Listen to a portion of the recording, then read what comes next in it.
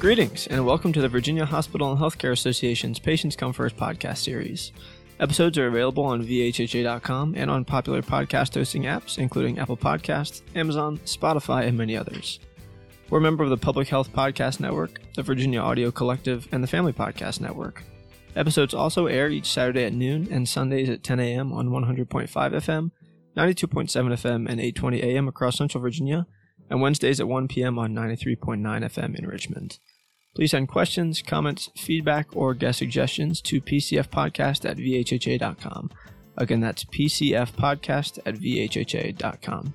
I'm Will Selden with VHHA, and today we're pleased to be joined by our guest, Erika Canouse, who is a physician assistant at Inova Health System. We'll cover her career, her specialties, and a little bit more, but first, Erika, welcome to the show. Thanks for joining us. Thank you, Will. Thanks for having me. Yeah, well, I want to start with a little bit of brief sort of introductory information for our listeners, and then maybe you can sort of fill in the gaps for us. So I was reading in your bio on Inova's website, you're a PA, obviously with Inova Health, and you specialize in neurosurgery patient care. You got both your undergrad and master's degree in physician assistant studies from Philadelphia University. You're a mom to both a son and a French bulldog, which is great, a fellow dog lover, as well as a fan of DC United and the MLS, which we might touch on a little bit later. But other than those things, what should we know about you? Did you grow up in Philadelphia? How did you, discover you wanted to become a PA? Tell us about yourself. So actually I grew up in Lancaster County, Pennsylvania, and that's where all of my family and all of my husband's family lives as well. And I actually found out about the PA profession from my primary care provider. Growing up, I didn't realize that she wasn't a doctor until I was in high school looking to see what type of jobs I was into. And my mom told me, hey, your primary care provider is actually a PA. And I was like, I don't really know what PA is. So I kind of looked into it, and I actually talked to her as well. And she kind of told me about the profession. And I was really interested in it because I was at that point where I was like, well, should I go nursing? Should I go medical doctor? What should I do? And that seemed like a perfect fit for me, to be honest with you.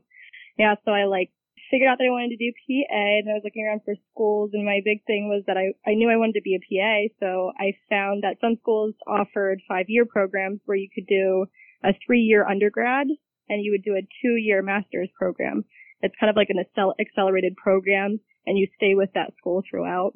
So I was accepted into Philadelphia University's program.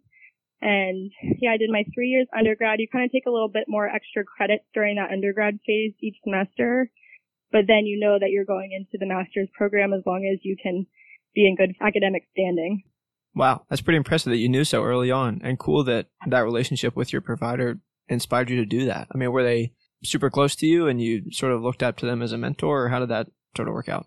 We had been going to her as a family for years, as long as I can remember. I don't even know if I went to a pediatrician when I was younger. I think I just went to our family practice. We had known her for years, and she treated all of my family members too, which I thought was really cool.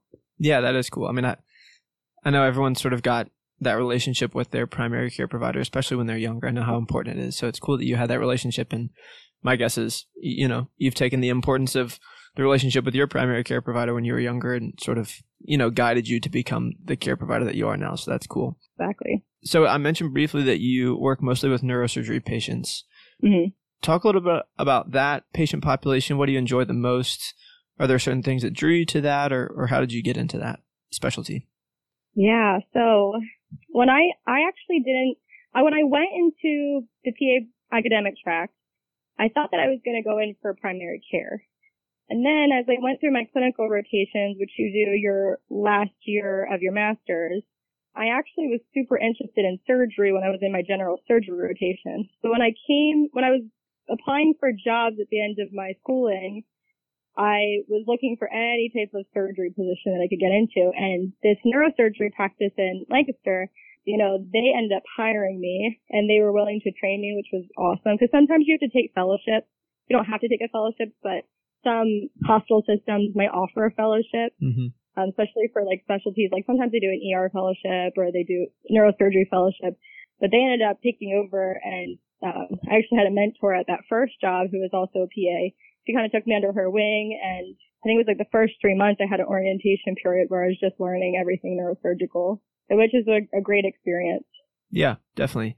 So in your experience working with that patient population, what is it that is most intriguing to you? And I mean, from a layman's perspective, I'm obviously a lay person here. I'm a no care provider.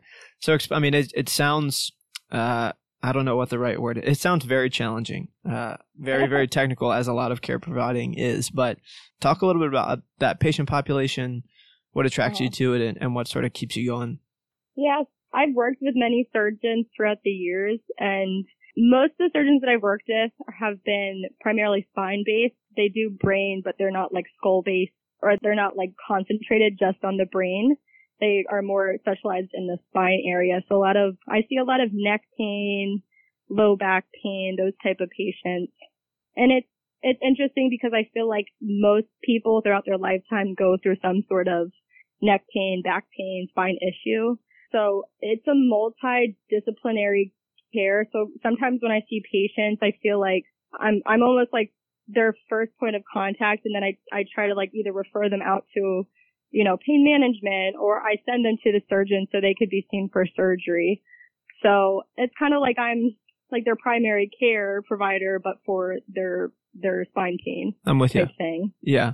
Yeah. And I mean, you mentioned a lot of people have those issues, and when they have those issues, they can be so debilitating. And so I would imagine that working in that area and really helping people sort of get their lives back is really gratifying. Now, are you in the operating room, or are you post-surgery? Where do you see most of your patients? So for the first 4.5 years that I worked in neurosurgery, I was in the operating room. And then more recently, I've just been in the office setting. I would first assist in most of those surgeries, which was a very good experience for me because I like the procedural aspects of things. And then it makes my job a little bit better to explain to patients exactly what's going to happen if their problem were to lead to surgery, what to expect post-operative care. Yeah, for sure. I mean, you have that experience, so you can definitely help people navigate that. Yeah. What I would imagine is sort of a scary situation sometimes. So you said you did that for 4.5 years. Now you're in this office setting. Not to zoom out too much and make this too big of a question here, but there are obviously a lot of different staffing shortages in the healthcare setting across the state. And so to hear from someone like yourself who, has a couple of different experiences in sort of the same silo is really interesting. And I think for our listeners, for those people who are interested in becoming a care provider in whatever setting it is, it's probably helpful to hear from someone who's had both operating room experience and then transitions into the office. So what was that transition like? Maybe what are some of the pros and cons of both of those different areas? Yeah, so the transition really happened when I went on maternity leave, and I actually ended up switching locations because of my commute was pretty long for my last job. So I stayed within the Inova organization, but I transferred over closer to my house. So my commute went from like an hour down to like 20 minutes, which is a lot easier with having a baby. That's nice, yeah. So I thought that I was going to really miss the OR, and most days I do. But I also think that it's being a parent now, having the flexibility of being in the office, because some of those OR days can be really long and challenging and exhausting. Just being in the office, just like a slower schedule is nicer for me. Yeah, definitely. Well, it's cool to hear that you made that work for you. That's awesome. Yeah. I know Nova's helped out with that. Yeah, that's great. Well, I want to pivot a little bit here. I mentioned this briefly. You're a fan of DC United, which is maybe underselling things a little bit. Yeah. Our listener who may be switched on here might have, and a soccer fan might have picked this out already based on your last name, but you're married to Russell Canouse, who is a center midfielder for DC United in the DC area, plays in the MLS. The connections don't end there. Inova also entered a sports medicine partnership with DC United earlier this year, so they provide sports medical care to them. There's a club physician, all that sort of stuff. So it really is sort of a family affair for y'all, which is cool. My guess is, and based on our conversation, you don't work directly with the team as a neurosurgery specialist, but from your husband, Russell, what do you hear about the kind of support that Inova provides to DC United and other sports organizations? Maybe you don't have firsthand experience, but I wonder what, light you could shed on that sort of relationship.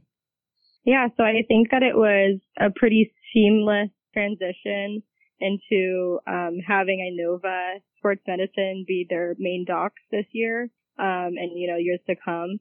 And I was excited about it because I was like, well, I've worked for Inova for many years, and I know how great of an organization it is. And the docs seem great. I haven't met them personally yet, but my husband's had to go in a couple times and go for visits and everything. And everybody's really great. I mean, they get the players in pretty quickly if they need imaging done, which is, you know, I tell him he's like so lucky for that. Yeah, absolutely. Well, it's super cool that you have that sort of connection on both sides of that. Well, thanks so much for sharing all that. Before we let you go, our repeat listeners will know it's tradition on this podcast to ask our guests a few sort of fun questions to close things out. So if you'll indulge us, we have a list of 10 mystery questions that we can draw from. And when you're ready, cool. If you give me 2 numbers from 1 to 10, I'll read you those corresponding questions. First, number 5. Okay, number 5. This is a good one. If you could spend the day with one person from history, living or otherwise, who would it be and why? Oh my gosh. You only have every single person who's ever lived to choose from, so. I know. That's a hard one. Man. I think what first comes to mind is my husband's mother passed away now 10 years ago, and I would probably go back and want to talk to her. I was lucky enough to meet her, but she died from lung cancer back 10 years ago, and I only really knew her for like a year before she was really sick and passed away. Dang, that's cool that you'd like to spend more time with that family member. That's really cool. Okay, and one more number. Yeah. Let's go with 6. Number 6. Okay. Uh-huh. Another brain teaser. In the hypothetical scenario that you have a one-time access to a time machine with limits, you can either travel 100 years into the past or 100 years into the future. Which direction do you choose to travel and why? Oh my gosh, I would definitely choose 100 years into the future because I would want to know what medical advancements we would have then. Yeah. I mean, that's a great answer. When other folks have said that, like, if you think about 100 years ago, just the stuff that we didn't have back then, and the pace of technological discovery and all that sort of stuff, 100 years from now is going to be crazy. Yeah, and I just know there's research out there, like, just at least for my profession, about, like, regenerating discs for, you know, intervertebral discs and everything. And just, like, would be so cool to see if that's actually in action in the future. Yeah, I definitely would. Well, those are 2 great answers, Erika, so thank you so much. And with that, we have come to the close of another episode of the Virginia Hospital and Healthcare Association's Patients Come First podcast. If you liked what you heard, please make sure to leave us a 5-star review on Apple Podcasts and subscribe so you know when new episodes are released. We want to once again thank our guest, Erika Canouse, a PA from Inova Health System, for joining us today. So, Erika, thanks for spending some time with us. It's been a real pleasure. Thank you so much, Bo.